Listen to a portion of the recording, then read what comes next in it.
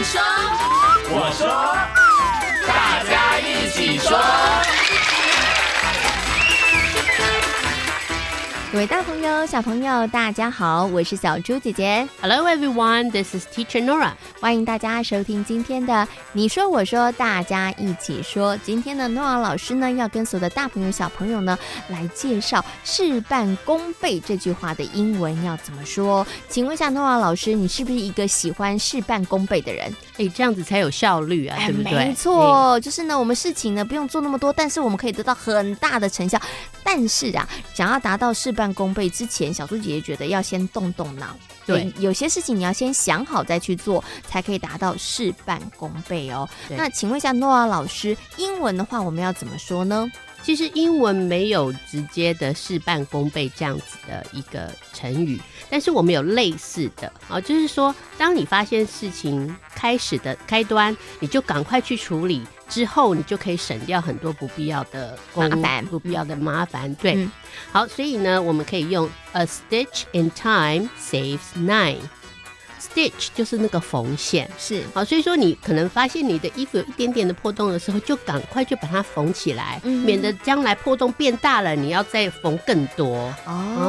是就是这样。Stitch is spelled S-T-I-T-C-H， 所以这个是缝线，对不对？对。In time 就是及时的意思了。对对对，A stitch in time， 及时的缝一线。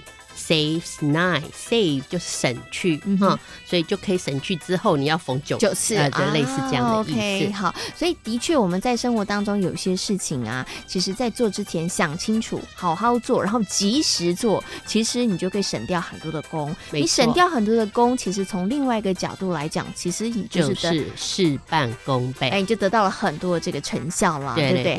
好，那所以呢，刚刚诺瓦老师跟大家谈到了事半功倍，这个有一点相像的英文的一个说法。那我们接下来呢，就要用我们刚刚学到的这个跟缝线有关的这个说法，那我们怎么样用在句子当中呢？ When you see a problem, deal with it right away. Remember, a stitch in time saves nine. 看到问题马上去处理， deal with it 就是去处理它。So, remember, a stitch in time saves nine. 要记得及时的去缝线，就可以省掉9个缝线这样子就是看到问题的时候赶快去处理，你就省得后面会有更多的麻烦。对，你就可以省下很多时间了。对，像以前有一辆破车已经开了很久，然后呢，刚开始有一点点问题的时候呢，我就想说改天再去处理，改天再去处理。结果后来想拖了到后来，就变成要花很多钱去修大问题。这个就是亲身的经验。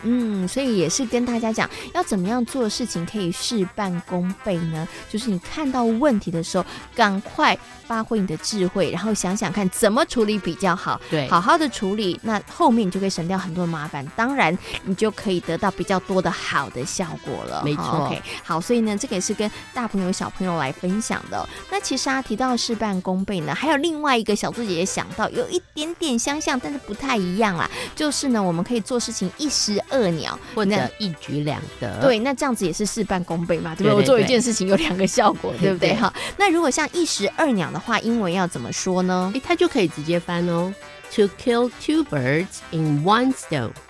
我用1个石头就可以打到2只鸟，就打到2只鸟。虽然这个是不好的行为，但是就是告诉大家做一件事情，但是可以得到2个效果。对对对，Riding a bike to work kills 2 birds with 1 stone.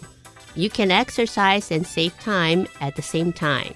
就像我们住在都会区的人呢，最好如果那个上班的地方不是太远的话，你就骑脚踏车去，你既可以运动又可以省钱所以就是一石二鸟，对不对？一举两得这样。OK， 好，那当然了，也就花1次工，但是可以得到2个效果好，所以在今天呢，你说我说大家一起说里头呢，跟大家介绍了事半功倍，它的说法是 A stitch in time saves nine。如果呢你要讲一石二鸟的话，你可以这么说 To kill 2 birds with 1 stone。大朋友小朋友，你们都记起来了吗？你说我说大家一起说，我是小猪姐姐， This is Teacher Nora。 我们下回空中再见咯，拜拜。拜。